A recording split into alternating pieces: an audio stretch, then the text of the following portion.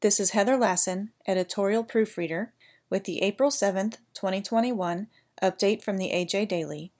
Today's AJ Daily contains suggestions for successful weed control, news of a bill to help protect family farms, and a market update. Whether wet or dry, spray annual weeds early, adapted from an article by Corteva Agriscience. Will 2021 be wet or dry in your area? Hedge your bets. Spray annual weeds early for maximum benefit.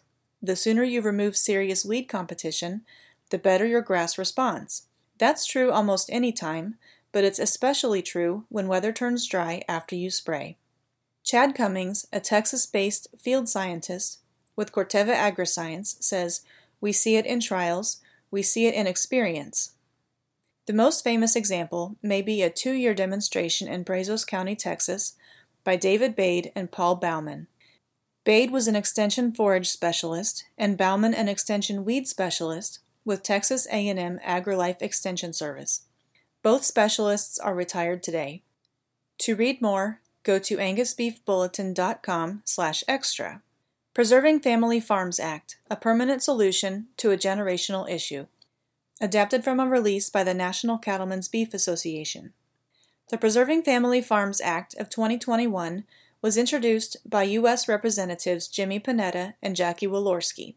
National Cattlemen's Beef Association has long supported efforts to reduce undue tax burden on farmers and ranchers.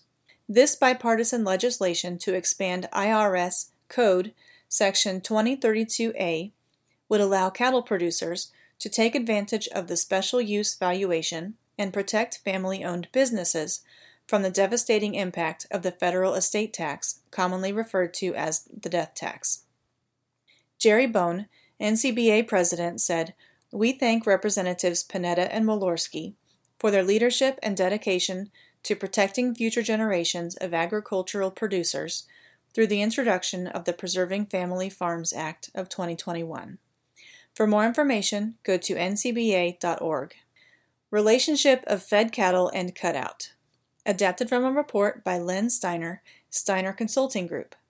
Cash prices for fed cattle were as high as $121 last week, but the weighted average price for the last 5 days is still hovering at around $118 per hundredweight. Chicago Mercantile Exchange reported some deliveries, which makes sense given current basis. Going forward, market participants will clearly pay attention to the trend in the wholesale complex, but, more importantly, the ability of feedlots to get current and thus gain a bit more leverage.